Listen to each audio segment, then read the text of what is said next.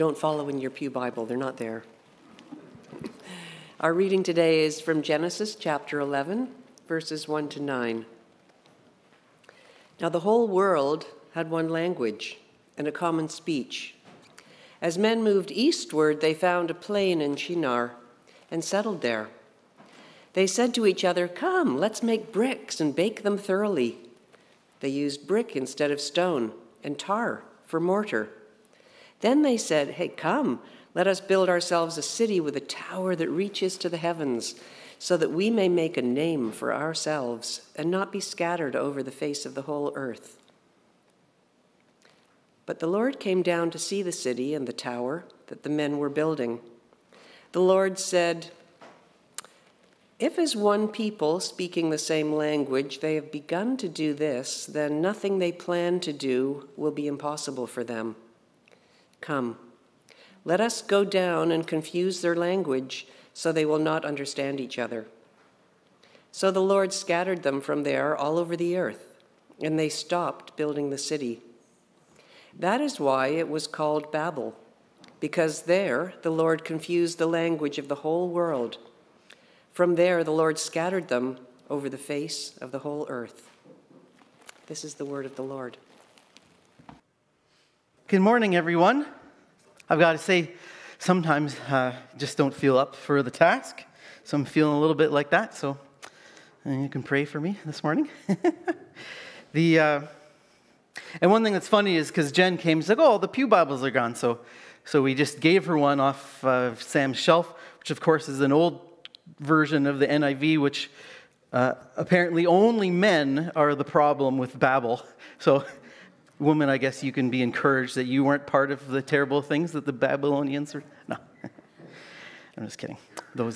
Anyway.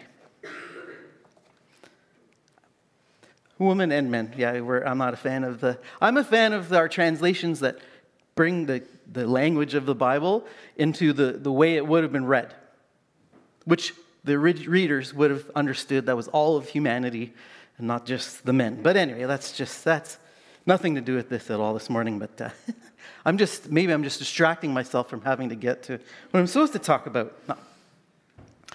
So I've never been one to have an extremely sensitive nose to discern distinct, ingredients or smells. I'm not like a wine sommelier, which is a fancy word, I guess, for someone who sniffs and drinks wine for a profession, who can smell a wine and they can tell you all about the grape.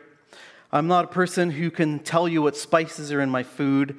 Even as a coffee lover, I cannot tell you one type of bean from another by the smell, or even from the taste for that matter.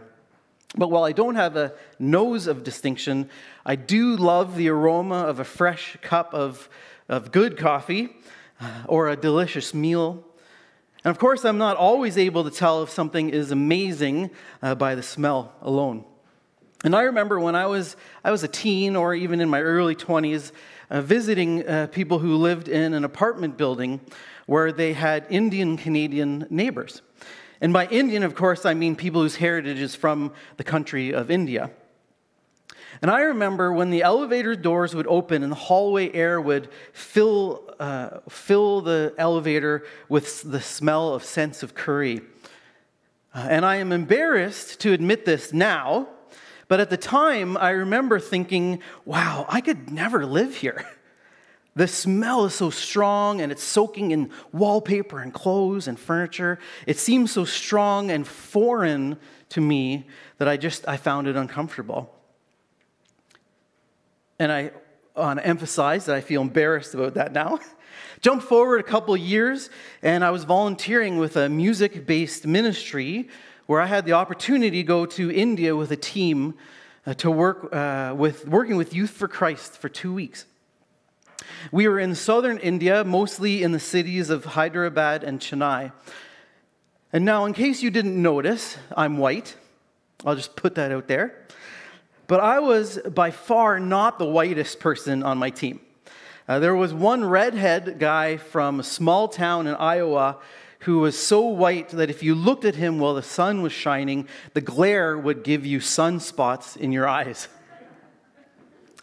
I mean, obviously, I'm over-exaggerating, but I remember very fondly whenever we ate, his whole body would turn from a fluorescent white to a beet red, and the sweat would just be pouring over him. Of course, for someone from Iowa in India, he was sweating the whole time anyway, just because of the general temperature. And this burning of, his name was Dusty, this is with our host giving us the least spiciest food possible. They were doing everything they could to not make this food spicy. But what I remember even more than the fire on my tongue was the heavenly flavor of almost everything I ate. It was glorious. It was heavenly. And ever since then, whenever the elevator doors to the floor of a condo apartment complex open and that smell of curry washes over me, I breathe it in deep and I wish that I could be invited over for dinner.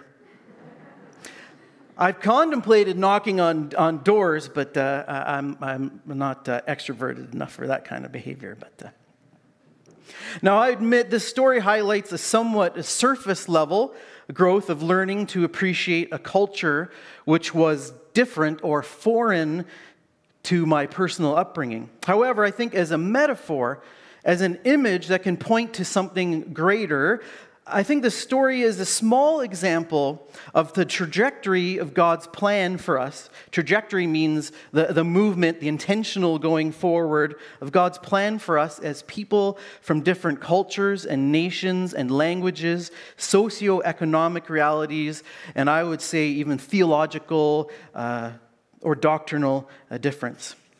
All differences.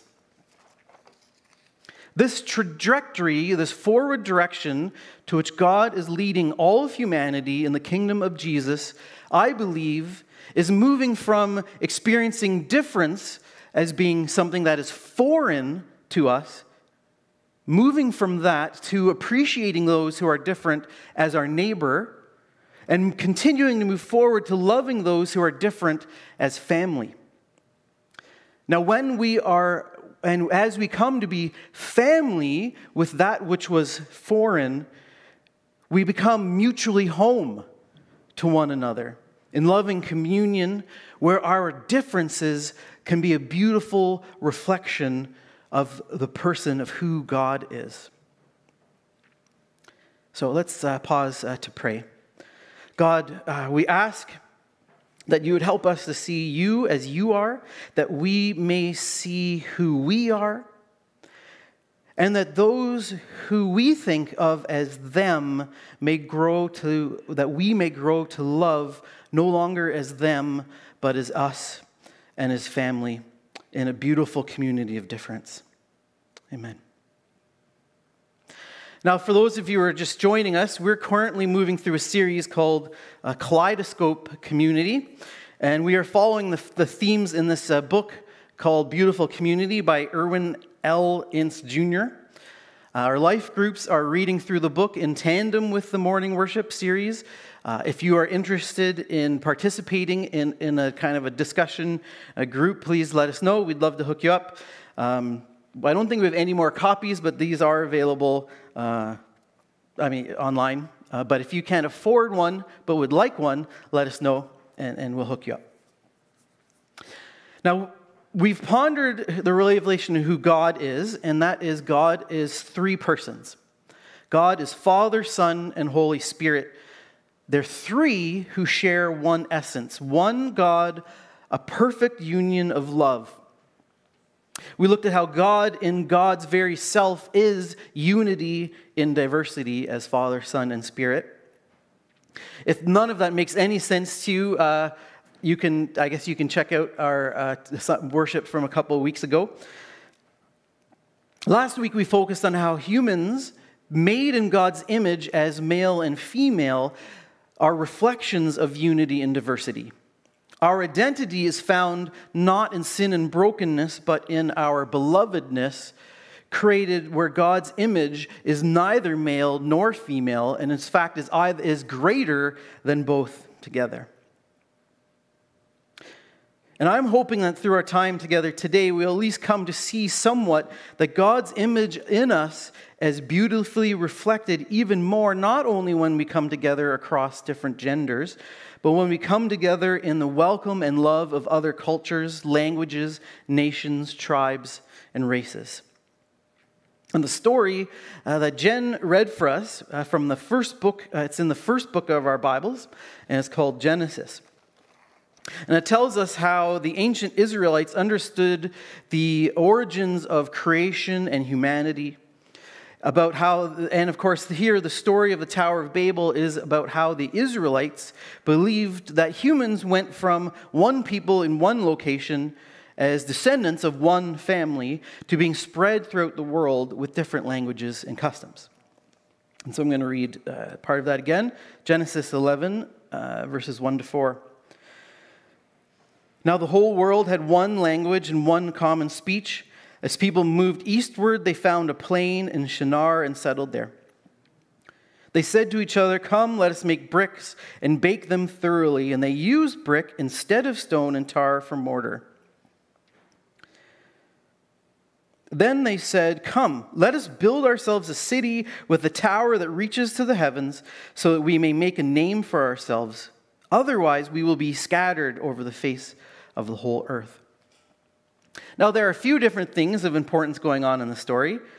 One is how we see the origins of human empires using new technologies as tools for accumulating power and wealth at the expense of the opposition and oppression of others by preying on them.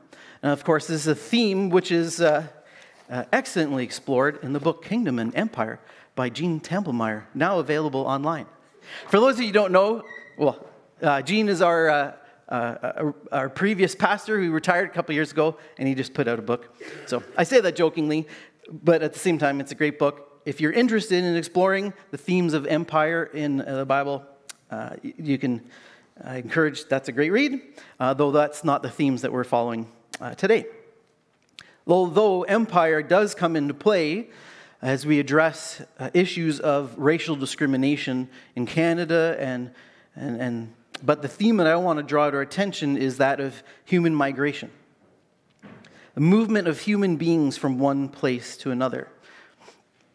The theme of migration actually begins in the very beginning in Genesis chapter 1, verse 28. Right after God creates humankind, male and female, the first thing that God commands them is this. It says, God blessed them and said to them, "Be fruitful and increase in number, fill the earth and govern over it." Right here, and God's first command to humankind is to fill the earth. Before the fall, this is happening before the fall, before sin, before brokenness and decay, humans were commanded to go into the world and fill the earth. So if you think about it, God never intended humanity to stay in the garden.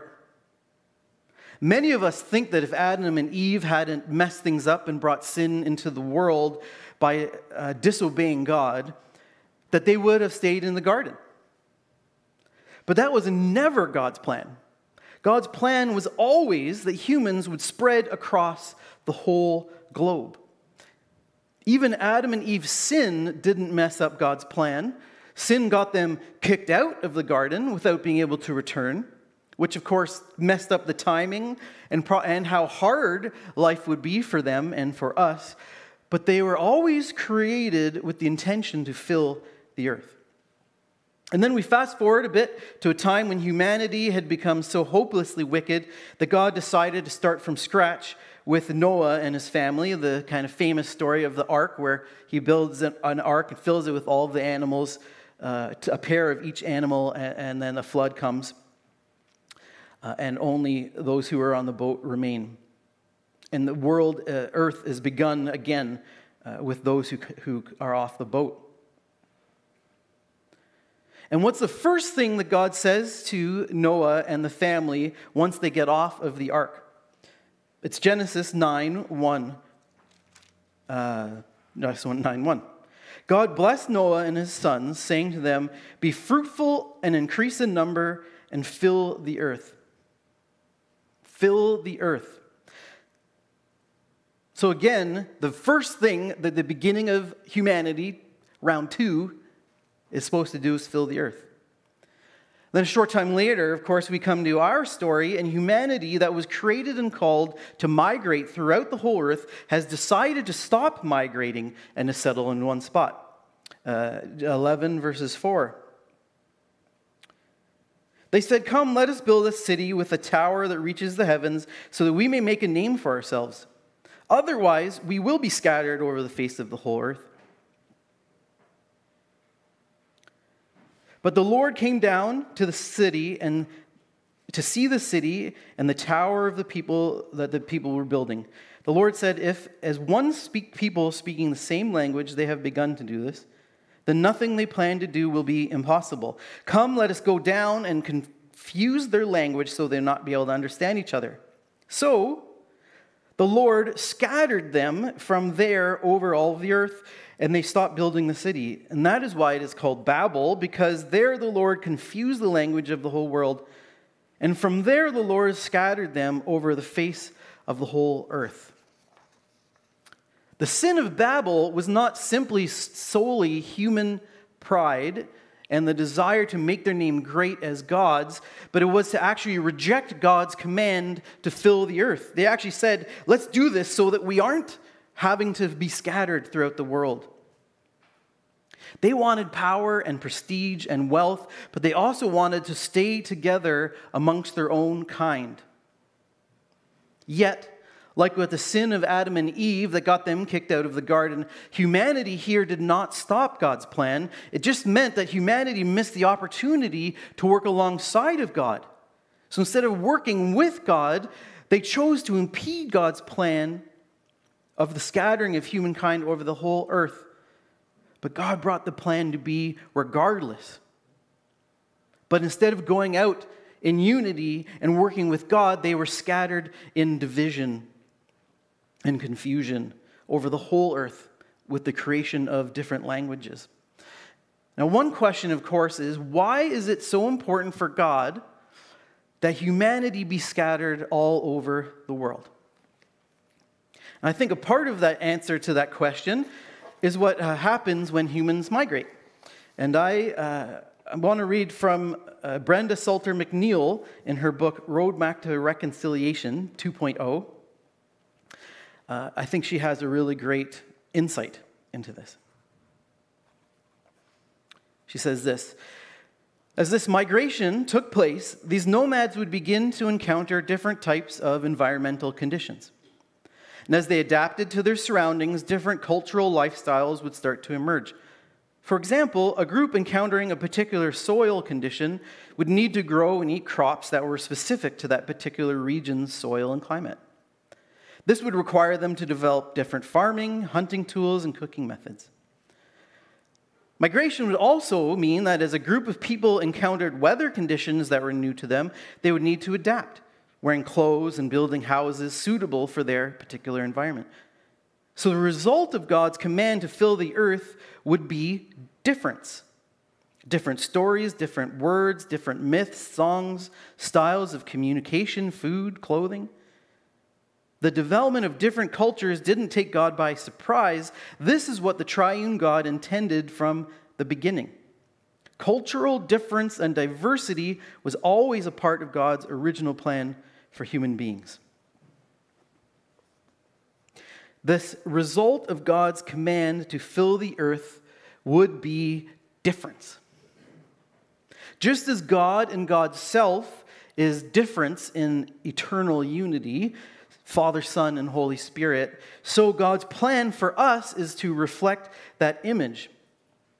When we all look and sound and think and smell the same, God's image through us is stifled. And so God sent us into the world that different languages and cultures and worldviews and art and beauty would be nurtured to reflect different aspects of God's image in humanity. And this, I believe, is God's intent from the start. But as we know, sin and division has woven itself into the fabric of the created order. What was originally God's design for the beauty of different cultures and languages and ethnicities to be a witness to the beauty of who God is as a perfect, loving unity of difference and community, this original design was twisted and became a place of division, of fear, of oppression of those we don't understand, a fear of that which is foreign threatening our safety and culture. And we see this every day in our news feeds, in the ways that countries seek to protect themselves and talk about about foreign coming and changing and altering or stealing. But that is sin, not God's design. Dehumanization through discrimination and systemic racism is what grows when we do not see and believe that our differences are God's created purposes of revealing the divine image through one another. Now, the author of this book that we're reading, he has a lot of really great and important things worth hearing, otherwise we wouldn't have chosen the book. At the same time, there's quite a bit in this book that I actually disagree with. You could say that part of choosing this book, when we chose it as a team, is an intentional act of seeking unity in diversity. One of my mentors always said that if you agree with everything that an author says in a book, you haven't actually read the book. One place I disagree with him is he says this. He says, the creation of different races is full-blown ghettoization and idolatry. Now, so you know his language. For him, ghettoization is an environment where a group of people live or work in isolation. They draw their sense of worth and dignity from identification with that community. So ghettoization is essentially isolation, but then coming to see your isolated group of people as greater than others. And what's true, we hide in ghettos with those like us. Ethnic, social, cultural, economic, academic, and I would say theological or doctrinal. And I agree with the author that isolating ourselves in what would call homogeneous groups is sinful. However, I disagree that the creation of races is sinful or idolatrous. I think that the creation of difference is the beautiful work of God in the world. It is not sin. It is not idolatry. Now, humans twisted it as we isolate in fear and hatred and ignorance and arrogance. But differences of race and culture and language is actually, I think, the opposite of sin. It is not brokenness or rebellion, but it is God's beautiful intent. Right from the beginning and all the way to the end, we see throughout God's trajectory that this is where God is leading humanity. We see in the Old Testament glimpses of this, where God's people are called to be a blessing to the nations, though I think God's people are epically messing it up, and they didn't treat other groups equally. But God didn't let them stay there. Through the prophets, God continually called them back to caring from those for other nations. In Jesus, we see this trajectory jump leaps ahead with his love and acceptance of ethnicities that the Jews, his own people, would have seen as lower and below them.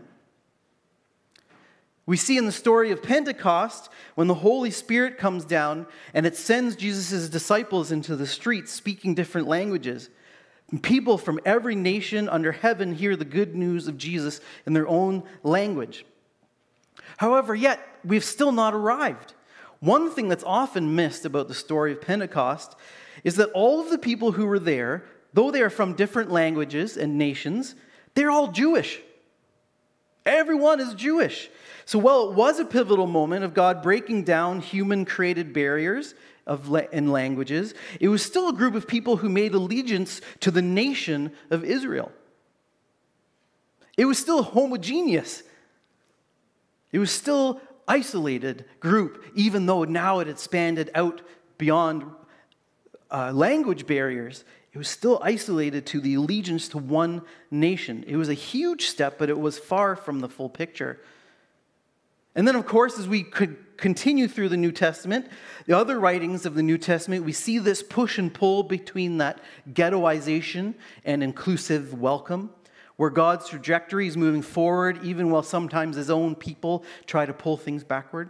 And then finally, at the very end of the story, in the book of Revelation, we have a description of what heaven and earth will be like when God makes all things new, and that everything is just the way that God intended it to be. Where people from every nation and tribe and people and language are standing before the throne of the Lamb. This is the trajectory of the kingdom of difference, the trajectory of the creation of difference in humanity. And the worship of God, where every nation and tribe and people and language bring their diversity together in unity of spirit, but and in a beautiful kaleidoscope of God's image of maintaining their different languages and nationalities, but coming together in perfect unity. And a big question, the question, of course, for us is, do we want to work alongside of God in the fulfillment of God's trajectory for all of human history? Or do we want to rebel against it? We are invited to bear this vision of all peoples coming together in diverse unity as a reflection of the beauty of God. Now, I want to tell you a secret. I've hinted at it, I've said it. I'm a white, middle-class, heterosexual male. I'm kidding, of course, there's no secret. You either knew that or probably guessed it. And I'm not ashamed to be, per se, such that I am. For I believe, and I need to believe, and we all need to believe, that God created me and us as we are. And we need to believe that it's important that I believe that who I am is who I am because of God's work, and not to be ashamed of it. However, as a white, middle-class, heterosexual male, I'm fooling myself if I think that I can really grasp what it's like to be someone who is not.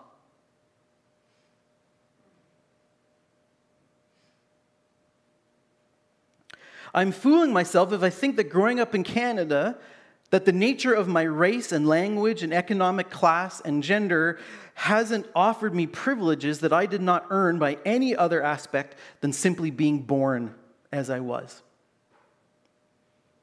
And by the way, this is a place where I do agree with the author of the book, as well as many other authors. And because it's not out of my experience, but I believe it's important, I've leaned heavily on preparing for today, but in studying and learning, I lean heavily on authors like Brenda Salter McNeil that I quoted from, theologian Shaniqua Walker Barnes, Cheryl Anderson, not related to Carl Anderson, Indigenous authors like Thomas King and Richard Twiss, as well as the report on the National Inquiry into Missing and Murdered Indigenous Girls and Women. Those of us who are white, though we need not be ashamed of our whiteness, we do need to be aware of the reality of what privileges we have received. Even in a multicultural city such as Toronto, our culture is still one of white normativity. If you aren't familiar with that term, normativity means simply the norms by which our society functions. What is normal? And even in a multicultural city, the way our society functions is still normative, normal for white culture. Ince Jr. Quotes a doctor named Corey Edwards, and I think this is a great analogy that I titled the sermon after it. And this Dr. Edwards says that even where there is this is not a quote, saying that even where there is racial diversity, but all the norms and structures of power are still from one majority group, in our case here in Canada, white majority culture, it is simply like adding rainbow sprinkles to a dish of vanilla ice cream. It looks pretty, but the vanilla is still the strongest flavor. Even for individuals who are not racist or who are working to not be racist, it is still the air that we breathe. And many of us are simply unaware of this normativity because, well, it's our normal. It's a reality that we need to acknowledge, and I think we need to seek to proactively change. And this, of course, isn't simply a white thing. All we need to do is look at some extreme examples, like the Rwandan genocide, which was black Hutus killing black Tutsis. We look at China's genocide against the Uyghur people. And you can go on and on. Every group of people you can think of in the history of humanity, once they are in a position of power, they oppress others who are different than those who hold the power. Every society in human history oppresses those they identify as foreign. It's in our broken humanity. Once a people group has power, they will do most anything to hold on to it. They will build walls, whether physical ones along borders or within systems and assumptions and biases.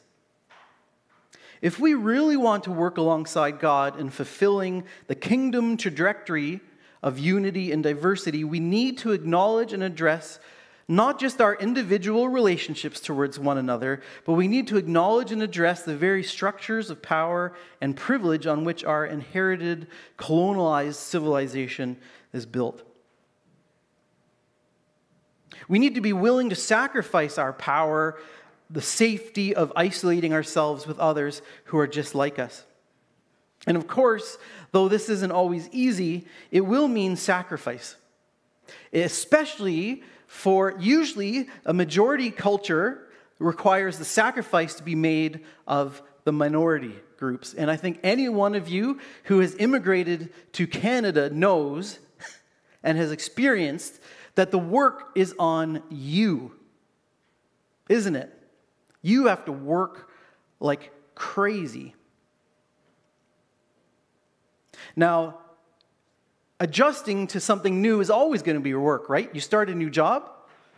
It's hard work to get to know what's going on, not just your role, but the culture, the people. There's a lot of work involved. But if your workplace is the very foundations and the culture of the workplace is to make it even harder for you than it has to be, that isn't natural and that isn't good. Any of you who are immigrants, and again, this isn't my story, but I can only say as I've been told, that the onus is on those who are in the minority group to do most of the work, and this is not okay.